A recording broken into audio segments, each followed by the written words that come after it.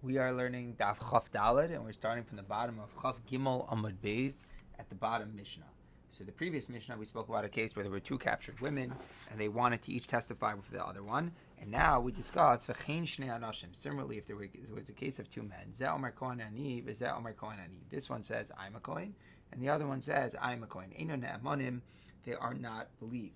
And in this case, we didn't know that they were Kohanim before. And the idea that the Mishnah is saying is that when somebody Stam comes and says, based upon their own word, that they're a Kohen, we cannot believe it. So they don't have any rights of Truma. They can't be given Truma. They can't be given an Aliyah first, things like that. Anything which is special for Kohanim, they are not believed based upon their own word. That's all if they're testifying for themselves. But what about if they testify for one another? What happens if they're saying, he and I, both of us are Kohanim. Each of them are saying. So in that case, they are believed. So we're saying that one single witness could be enough to establish that somebody else is a Kohen. In other words, you're not believed for yourself that you're a Kohen, but you are believed that to say that another person is a Kohen. It's a very interesting point that a person could be believed for somebody else, but not for himself. What's the chiluk? If we say, as an Eidach on your Neman, why can't you say it for yourself? So the Rishonim explained that the idea is that it has many ramifications in the future for things that will be relevant to money and who your children can marry and so on and so forth. So therefore we say a person is not Neman for themselves, but to testify about somebody else, the opening Tana here in the Mishnah holds that one witness is believed to testify in somebody else that he is a Kohen. So therefore if two people are showing up and each one is testifying that the other one is a Kohen, they would be believed. However, not everybody agrees here. Rabbi Yehuda Omer, you can't be mali, you can't elevate a person literally to become a Kohen based upon one witness. One witness does not suffice. Even if just one person is saying for somebody else, it does not work. We cannot believe it. Amar Abelazar Emasai, when is that true that a single witness does not suffice? It's not Sheish Orin. That's only true if there are people who are challenging. The Gemara will establish it will tell us exactly what Orin are, but there is some challenge to it. If Makam Shein Orin, where there are no challengers, then there's nothing wrong with believing the one witness. You could in fact elevate a person based upon one witness. So Abelazar fundamentally agrees with the Tanakama. But he's saying that there's a split in terms of whether or not there are Orin. Says the Gemara, finally, the last opinion. You could elevate a person to Kuna based upon one witness. So this seems to be the exact same opinion of the Tanakama, and the Gemara will get into what exactly the discrepancy is. So bottom line is that a person is definitely not Nema to say on themselves that they are a Kohen. However, to testify about somebody else that they are a Kohen, in Eid Achad we have a dispute. It seems some Tanam accept the testimony of one aid to say that somebody else is a Kohen, whereas other opinions say we do not, and Rebbe Lazar is saying there's a split whether or not there are challengers. So before we even get to our Mishnah, the Gemara wants to really analyze something that's happened in the parak. There have been 4 different examples of Pesha Asar, which have all gone on. We have the Pesha Asar, which we spoke about in the case where somebody admitted that the field belonged to your father, but I bought it off him.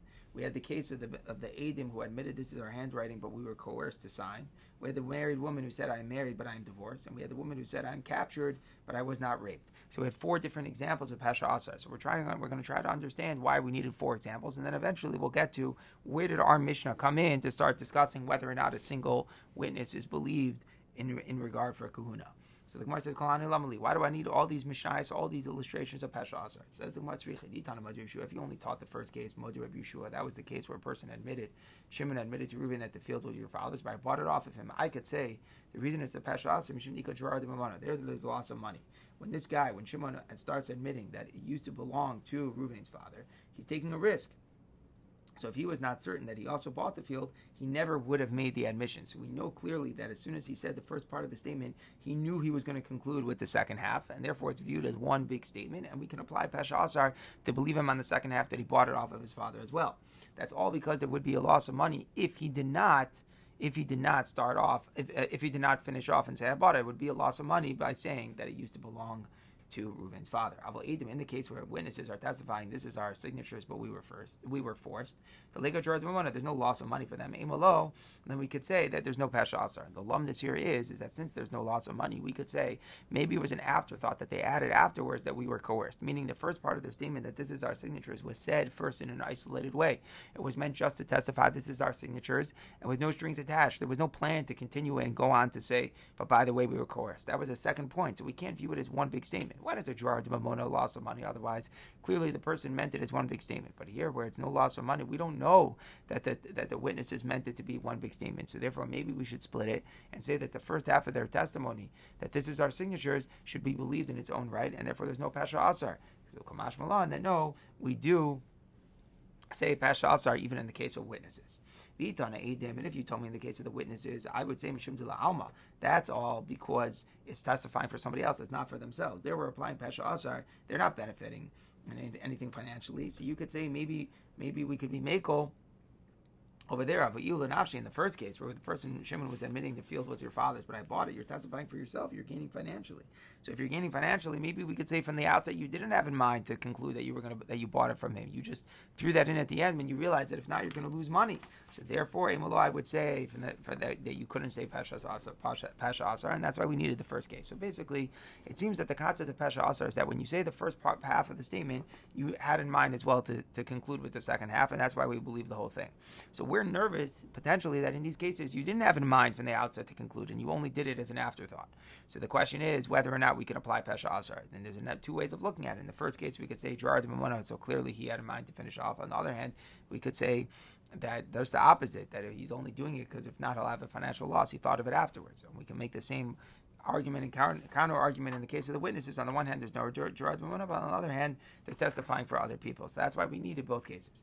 If you only taught us those two cases, at least both of these cases involve money. In the third case, where a woman says, I'm married, but I was divorced, that's a matter of Isser. Isha is very severe. Malo. Who said you can believe that she got divorced? Who said you could apply Pesha Asar to be mater a married woman? And why do I need the last case of the woman who admitted she was captured but that she was not raped? Says the Gemara, you're right. It's not such a chiddush there in and of itself to say. That's not such a chiddush right there to say the case of Pasha Asar. We would have known that the woman admitted herself that she was captured, but that she was not raped, that she's believed. We know that, but we want to go on to say, what happens if after she had the Pasha Asar, then Eidim come and say, and they testify that she was captured. So they're pulling away her Pasha Asar after she already got remarried. So we said she doesn't have to leave. So that was a special novelty in that case, as like we learned yesterday. It was something very specific to that last case of Nishbesi Tahorani. So we want to introduce the case of the Pasha Asar and the scenario of Nishbesi Tahorani to go on to conclude with the Seifa of the case of Mishanisis Bahu Eidim that Lotetze, because that was specific to that case. So that's why we introduced the Pasha Asar in the case of Nishbesi Tahorah. Says the Gemara, that depends on what we learned yesterday. That's according to Rabbi Ravin, who taught that this clause is only going on the Seifa. Then we could understand, since the whole din of Mishabo Edom, that she doesn't, that is Lo Teitze, even though she lost her Pasha Asar, that's only in regard to the Seifa. So now we understand why we needed the case of Nishbetzu Torani, because we were setting up that last point. According to Rav Oshi, who said that it's referring to the first case of the Mishnah, where the woman said, I'm married and I'm divorced, Michael Maimar, what are you going to say? According to him, the Nakuda where the Pasha Asar is pulled away after she gets married, she doesn't have to leave. That's true even in the Reisha. So if it's true even in the Reisha, so there's no reason to speak about the case of Nishbetzu Tahorani. Just say right there as a caveat, qualifying the case of the Reisha, but if the Pasha Asar was pulled away after she already got remarried, then she doesn't have to leave. So you can't tell me that we spoke about the case of Nishbetzu Tahorani just to set up the point that if Edom come afterwards, then she doesn't have to be Teitze. We could have said that point on case number 3.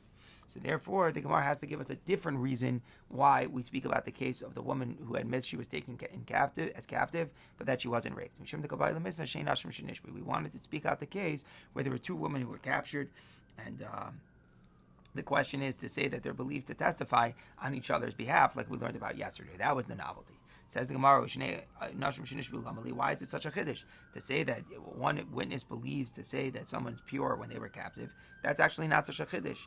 And Tosas points out that it's really coming up in a Mishnah on Chav Zayin. You can see this chiddush as well. So since it's a chiddush, you can see on the Mishnah Daf Chav Zayin. So you don't say, it's not really such a chiddush to say that when you have the 2 women who were captured, that each one is neman on their other. So why do we have to say it at all? So the Gemara says it's a bigger chiddush because Malatim and Nechosh Lagomla. In our case, it's not stam that a single witness is saying that a girl was not raped. It's something more than that. Each one is testifying for the other. So you should say maybe there's some collusion going on, and really they don't know whether or not the other one was raped, but they each know that they need testimony because they each know that they were captured. So they come and they say, if you lie for me, I'll lie for you. So you may have said that it's worse because they're each testifying for each other. That shows that there in some sense of collusion here is going on, and you have to say that each one is only lying on behalf of the friend. Kamashmal, the Tana tells us that that's not a concern, that each one is neman on their friend, and we don't say we're choshesh for gomlin. And now finally we get to what the need for our Mishnah is. Our Mishnah said, and so too the case of two men, where each one is saying that I am a Kohen, they're not believed for themselves, but they each say you're a Kohen, then they are believed. So that obviously we're coming to say that we believe them, but why is that such a chiddush? As the it wants to set up the machlokes Rabbi Yehuda and the Rabbanan. What was the dispute? Whether or not, in fact, we do say that an Eid Echad is Neman. It wasn't so simple that we believe in Eid Echad in regard to Kun. Rabbi Yehuda was saying that no, we cannot be Malak, cannot be Eid Echad. So that's really was the chiddush. So first we spoke about the two women taken captive, and we say we're not Chosh L'Gomim. Then we say we're not Chosh L'Gomim also in the case of two people testifying for each other that they're Kohanim. And then we introduce that as a chiddush because Rabbi Yehuda in fact disagrees. Rabbi Yehuda in fact says that you're not mala li'ilsan al pi Eid Echad, and that's why the Mishnah here was taught. So now the Gemara elaborates on this dispute about Eid Echad being neman to be mala l'kuhuna. So it's Tana Rabbanan, it says in the Brayso, Ani Kohen v'chavir Kohen. Two men are saying about each other, I'm a Kohen and my friend is a Kohen. Neman l'achilo truma. Each one's to believe to let the other one eat truma. So we're saying that even though they testify for one another, they are believed. But this belief is only for truma, but it's not enough to let them marry a woman whose yichus might not be whose yichus is good. So meaning to say, if we know that a woman has very good yichus, we will not let her marry this guy because we can't be convinced that he really is good. Just because we're saying that he is a Kohen, we can't be convinced of that. Rashi's mashma, the concern is he might be a mamzer or a nasin who's also to marry a girl with good yichus. And what we're saying is that even though we're having the namanas that each one is saying that the other one is a Kohen, and we believe them in regard to truma, but we don't believe it in regard to yichus. Maybe he really is a mamzer or a nasin. Other Rishonim learn maybe we're concerned he's a chalal, and we'll be nervous to establish the future children as Kohen. If that's the issue, not so much the issur of marrying somebody else, but the ramification that if you marry somebody, we're going to say, oh, the kid automatically will be a Kohen. We're not so sure, not so fast.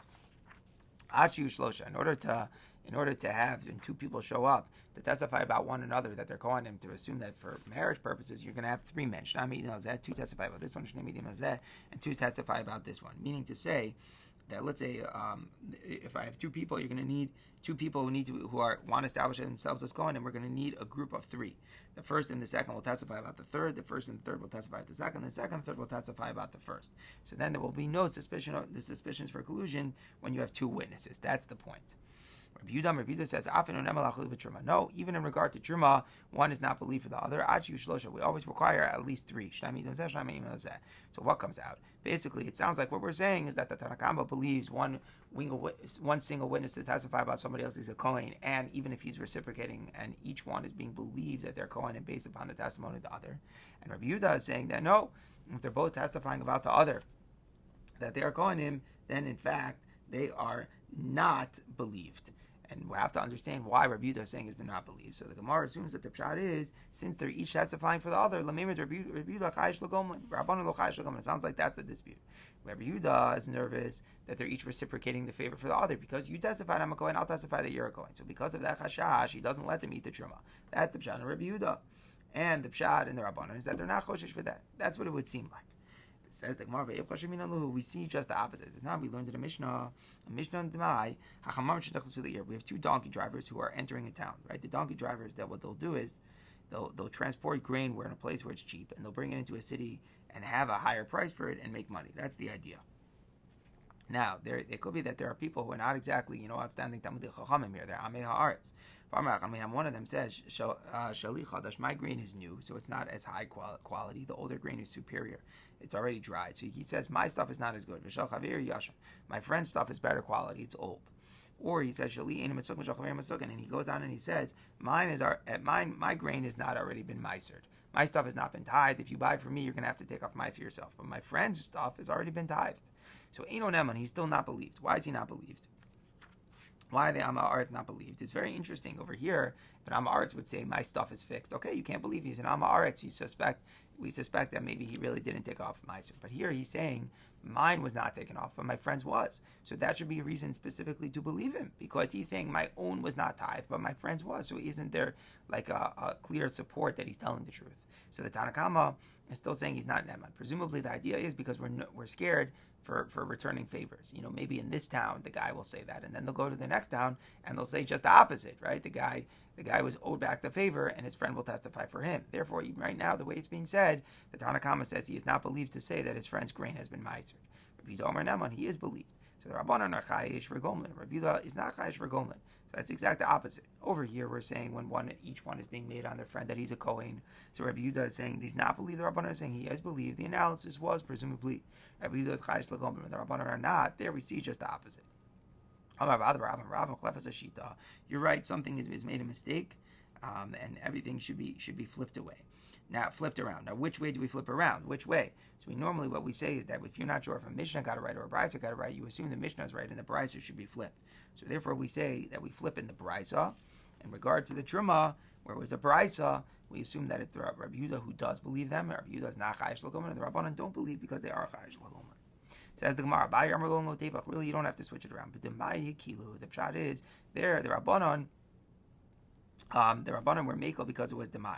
We're explaining here in Rabbi Yehuda. The reason why Rabbi Yehuda wasn't chayish for gomlin in the case of demai, it was a special kula in demai. If you don't know if the produce was taken off, because most of the amei aretz do take off meiser. This whole thing that maybe they didn't, and therefore you can't trust them. The whole thing is a drabanan to be nervous for the miyat of the amei aretz who don't take off meiser. So since it's only a miyot, but you really have a majority who do, so it's only a new concern, a specific suspicion. So therefore, we're going to ignore that possibility of collusion, and we'll say that if somebody testified that his own grain is not gemeiser, but his friend is, that we will believe him, and we're not going to be nervous for gomlin. Mashenkin by us, by TVF Truma for the Kohen is a real testimony. We don't have any roves or anything going on, so then we say that we are chayish for gomlin. That explains why it's not as here in Rabbi Yehuda. So Amar Rabbi Yehuda Kasha, the Rabbanan of Kasha. What? There was only a question on Rabbi Yehuda, meaning you've resolved the question of Rabbi Yehuda, but how are you going to resolve the Rabbanan? The Rabbanan were chayish by the Kohen. They were not concerned for Gomlin, but in the case of the donkey drivers, they were. How do we understand that contradiction?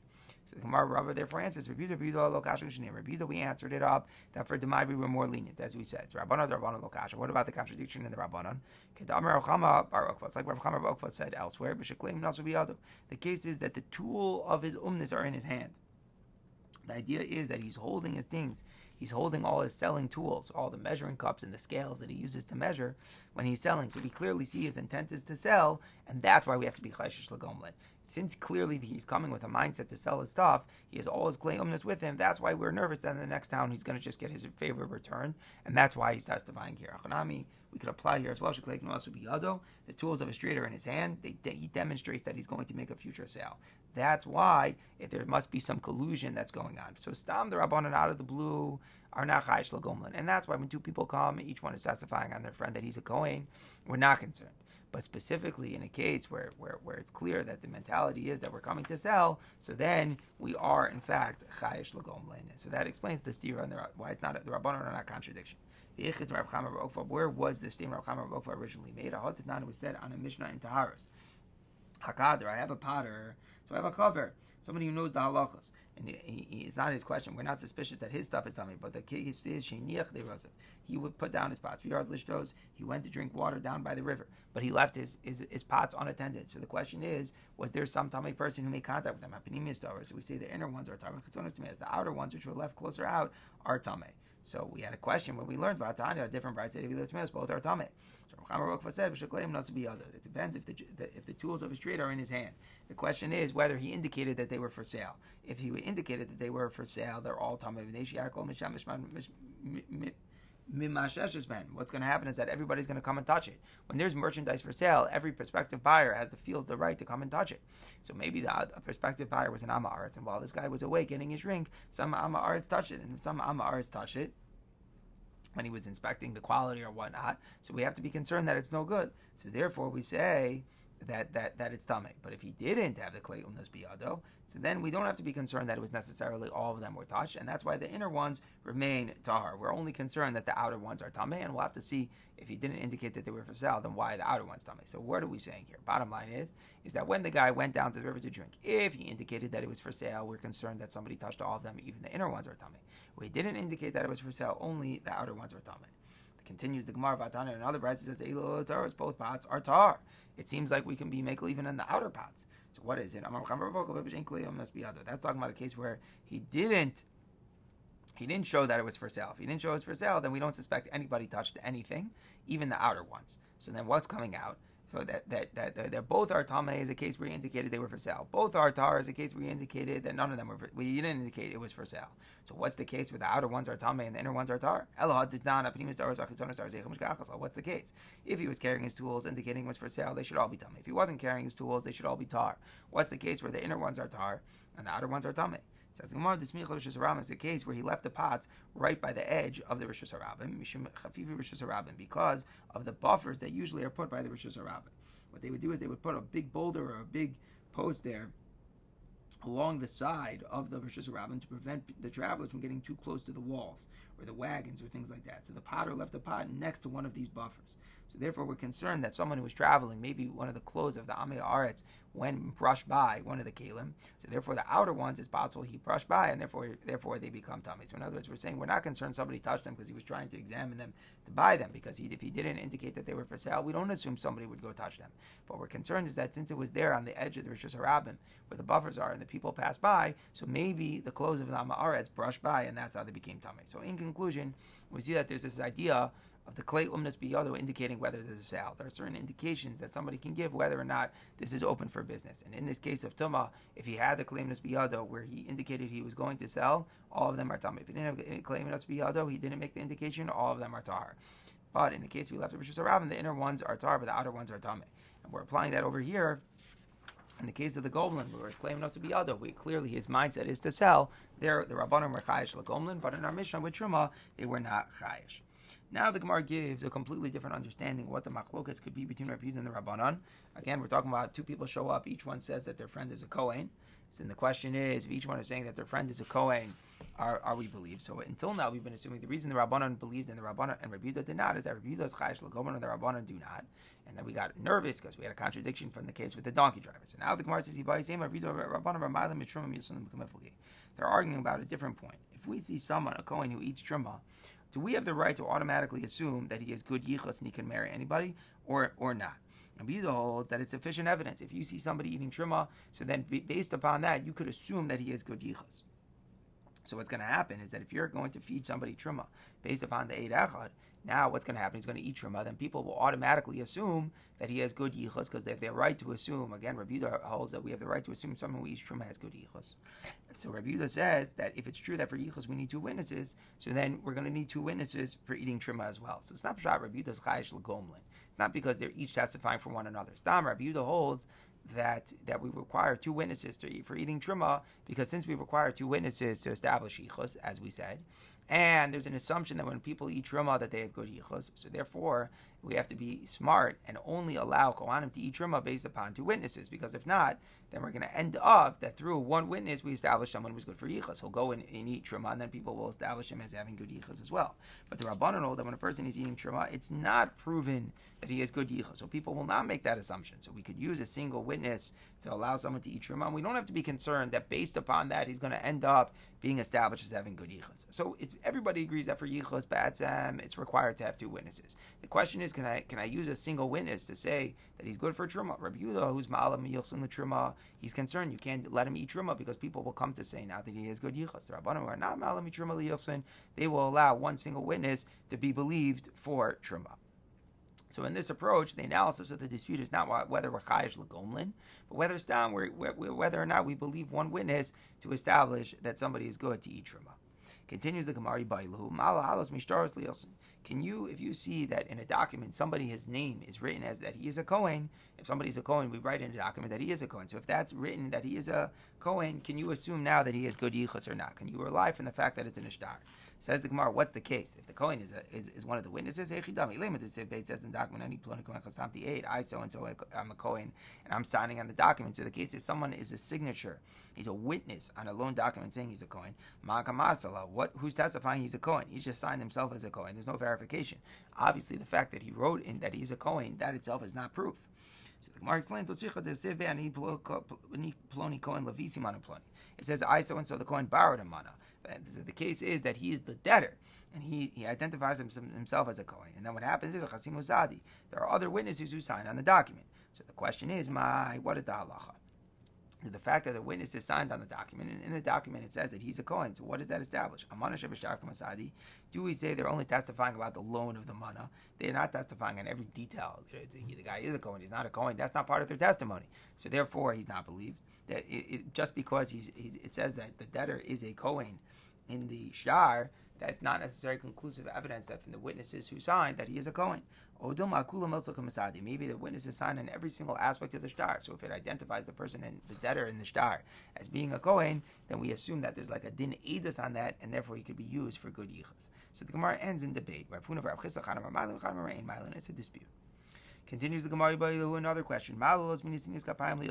Could we elevate a Kohen who does Nesiyas Kapayim? If a Kohen is doing duchening, he's saying the Berchas Kohenim publicly in shul, could we automatically assume that he is good yichus? In other words, witnesses testify we saw him doing Berchas Kohenim. Does that establish him as having good yichus, or not? And obviously the ramification of this will now be if you require two witnesses to let somebody do duchening. If we're going to malam Nesiyas Kapayim Lilson, then we're going to have to need two witnesses from the outset to allow somebody to do Nesiyas Kapayim. But if we're not malam Nesiyas Kapayim Lilson, then we won't require. So that's going to be a ramification of this dispute. But first, the Gemara just addresses the dispute head on here. Do we assume that if someone is duchening in shul that he has good yichus? This is similar to what we had about whether malam mitruma liyosn. We just said machlokes repeated in the Rabbanan. If we see a Kohen eating truma, can we assume that is good yichus? But the Gemara says that we can declare within each opinion. You could ask the question according to the one who says that we are mala. Maybe we're only mala from eating truma because eating truma is very severe. If you're not a Kohen, it's misa b'dei shemayim. So if you see somebody actually eating truma, then you can pretty much assume with certainty that he definitely is a Kohen. It's such a severe sin, he wouldn't do that unless he was a Kohen. That's why you could assume he has good yichus. The Isra Aseh, how bad is it to duchen when you're not a Kohen? You're just violating an Isra Aseh. Hashem says to the Kohenim, Kotzav Baruch Hu, you should bless. Where the implication is that a non-Kohen should not say the Berchas Kohenim to the people. So a non-Kohen doing Berchas Kohenim is only an Isra Aseh. It's not so severe. So since it's not so severe, maybe even a non-Kohen would do it, and therefore you can't be Ma'ala Liyosin. Odom Alosham, maybe we don't make a difference. Or we could declare within the opinion of Ein Malan. Truma is eaten privately, so a person will do it and sneak it, even though it's forbidden. He'll sneak it even though he's not a Kohen. It's a private sin, so to speak. Doing Berchas Kohenim, it's such a brazen thing to do if you're not a Kohen because it's in public. Ilab Kohen, if a person were not really a Kohen, a person wouldn't be so brazen to lie about such a thing and make a public display that he is a Kohen if he's not really a Kohen. Maybe there's no difference, and we don't elevate him to Kohen, to Kahuna, based upon him dochening. So how do we paskin? It's a dispute. So basically what was going on is that by Truma, to be Malami Truma Lielsin, it was a machlokes hatanon. It's a machlokes Rabbi and the Rabbanim, we concluded. What about Nesiyas Kapayim? It's a Nesiyas Kapayim to Yuchson is a machlokes here in the Amoram, and again, it's an independent question between this and Truma. It's a different type of dispute for the variables like the Gemara said. Now the Gemara tells us, we declare it as a question. If you know a Kohen did Berchas Kohenim, then you assume he has good yichus. We just said it was a dispute. But how do we rule? So Rava answered, I know a brayso which can help us. It says in the brayso, the power of chazaka is great. So chazaka means that there's a concept of a status quo. That if there's a certain status, which we've been assuming, even though now we realize that we're uncertain about it, so we don't overturn the status quo unless we know differently. And what we're saying now is that Gedoyla Chazaka. Chazaka has a lot of power. And I mean, we know there's a principle of Chazaka, but there's something special here that we're going to bring out about the power of Chazaka. How great is the power of Chazaka? Shenamar, it says in the Pasuk, and just to understand the context here, these are people who returned from Bavel to Eretz Yisrael in the time of the rebuilding of the second Beis HaMikdash. So it says in the Pasuk, Bnei Kohanim, Bnei Chavia, of the children of the Kohanim, the children of Chavia, Bnei Hakots, the children of Hakots, Bnei Barzilai, the children of Barzilai, Asher Lokach, Mibnos Barzilai, Giladi Isha Vayikra Shumim. What happened was that each of these people had taken a wife from the daughters of Barzilai and became known by the name. So these were men from other families who had married the daughters of Barzilai. All these people, Elu Bikshu Ksavam Amis Yachsim, they looked for records. They looked for the documents that they had good yichus. In other words, when they returned, we said, "Oh, who are you? Show us your documentation that you have good yichus." So they searched for the documents, so they weren't able to find them. So they were disqualified from serving as Kohanim. There were a lot of Kohanim during the exile who had married non-Jewish girls or whatever it is, and the children would be halalim, and that they wouldn't be allowed to serve in the second Beis HaMikdash. So before they allowed anyone to serve, they needed a shtar of yichus, and these families weren't able to establish documentation. So what happened was, Vayomar Hatir Shtasa said, Hatir Shtasa is a name for Nehemiah, who wrote the Sefer Ezra. He said to them, he said, you cannot eat from Kodshim, you can't eat from Karbanos until there's a Kohen who will ask the Urim V'Tumim. Now that's obviously not going to happen. There was no Urim V'Tumim in the second Beis HaMikdash, but it's a way in saying until Mashiach will come and we'll regain the Urim V'Tumim and we'll find out if you're really Kohanim. So basically the story is there are people who were assumed to be Kohanim, but Lamaisa, we made a blanket rule that we're nervous that a lot of Kohanim were not. Unless you show documentation, we don't assume you to be a Kohen in the beginning of the second Beis HaMikdash. These people were not able to prove that, in fact, they were Kohanim. So they were told that they couldn't eat karbanos. So what happened was, he told them not to eat karbanos, but what about for eating truma? So Amar Lahem, the Gemara interprets that it must be what's going on, that Nehemiah told them, you remain with your chazaka. In other words, what you were able to do while you were in the exile, you may continue to do, but new things that you weren't doing in the exile, you may not. What were you eating? What food did you eat when you were Kohanim and Galus? Because you were eating truma. You were eating the holy things that apply even outside of Israel. Truma, you can continue to eat truma, but to eat karbanos, that you can't. So basically what we're saying is it's all about chazaka. During the Galus, the people of these families were assumed to be Kohanim, they were given truma. So now, even though we're calling their status of Kohanim into question, but status quo, you can continue to eat truma, but to eat kachim, you cannot. So now the Gemara assumes that they were also allowed to do Berchas Kohanim, because again, that they were doing Berchas Kohanim in the Galus. So we assume that they continue doing Berchas Kohanim in Eretz Yisrael. And if it's true that if you know someone is doing Berchas Kohanim, you automatically assume they have good yichus and they can marry anybody. So then how could we rely on the Chazaka to let them do Berchas Kohanim? When we see people, we'll see them doing Dochening, then they're going to be elevated for good yichus, which we don't. So what are we accomplishing by not allowing them to eat kachim? We're saying, oh, you can't. Obviously, it's going to end up that they're going to eat kachim. People will see them dochening. If people see them dochening because of chazaka, they're going to assume they have good yichus. So they assume they have good yichus, they're going to give them the kachim. So obviously, it must be we don't elevate somebody who does berchas kohanim to have good yichus. So that's why we're not concerned that they'll end up eating kachim, because why would they? As long as people aren't going to assume they have good yichus, they wouldn't do that. And people won't assume they have good yichus just because they see them doing berchas kohanim. So the Gemara answers, no, it's not a proof. Really, normally, if you see someone doing Berchas Kohanim, you could in fact assume that he has good yichus. Here, everybody knew that there was a question. In other words, because the other Kohanim, we see them eating kachim. These Kohanim, we see they're not. So it became known to everybody that there was some question about whether or not they were Kohanim. So if everybody knows that there's a question of Kohanim, even if they would do Berchas Kohanim, there's no danger that people are going to assume they have the good yichus. By regular people, where there's not known that there's a status of a flaw or a suffix or something like that. So then if they say Berchas Kohanim, then it could be taken as a proof that they have good yichus. This case is different because it was known that it wasn't that clear from the outset if they had good yichus. If you don't say this, that there's a difference because people knew that there was a flaw. Remember, we had an opinion before who says that if you see someone eating truma, you could assume he has yichus. So what's going to happen here? Nehemiah allowed these people to eat truma but not kachim. It's all going to fall apart because what's going to happen? If people see them eating truma, they're going to assume they have good yichus, and then they're going to end up feeding them kachim. So if he didn't want that to happen, he can't let them eat truma either. We have to say that their status was going to be widely known that it was a suffix. So therefore, since it was going to become widely known that it was a suffix, we can give them the truma. We don't have to be nervous that giving them truma will be ma'ila liyasin. So now the Gemara has the obvious question: top of the Amud Aleph, why is the power of chazaka great?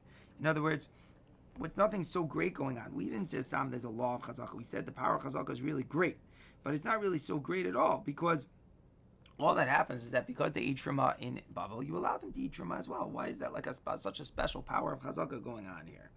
Now the truth is, this question could stam be asked. It's really a new question that we're asking here. What was the greatness of the power of chazaka? In this case, you're just relying that since they eat truma, then they can continue to eat truma. So the Gemara answers, when they were in Bavel, the truma was only D'Rabbanan. The truma that's available in Bavel is only not D'Rabbanan level. Now they're going to be in Eretz Yisrael. The truma of Eretz Yisrael will be D'Oraisa. So because they ate truma in Bavel, you can continue to eat truma in Israel. Is a big chiddush because it's an upgrade in the level of the truma. If you buy Yisema, even in Eretz Yisrael, we only let them eat D'Rabbanan truma, like stuff that's not from the grain or wine or oil, vegetables or things like that. We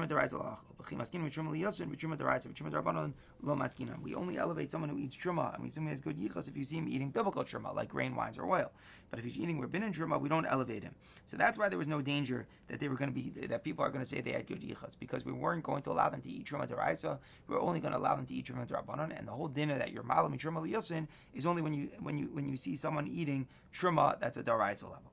Says the Gemara. So according to this Ibai Zema, that the reason we weren't nervous that they were going to be assumed to have good yichus is because we didn't allow them to eat truma deraisa. Elamai kadola chazaka. Why is chazaka so great? We weren't allowing them to do anything more than they did in Bavel. So in what way is it great? So the Gemara says, now that we're back in Eretz Yisrael, you can make a gzera that if they eat truma derabanan, they might come to eat truma deraisa, which would be a problem because people would think they have the good yichus. So when they were in Bavel, there was no concern. There is no truma deraisa available. So you let them eat truma derabanan. No big deal.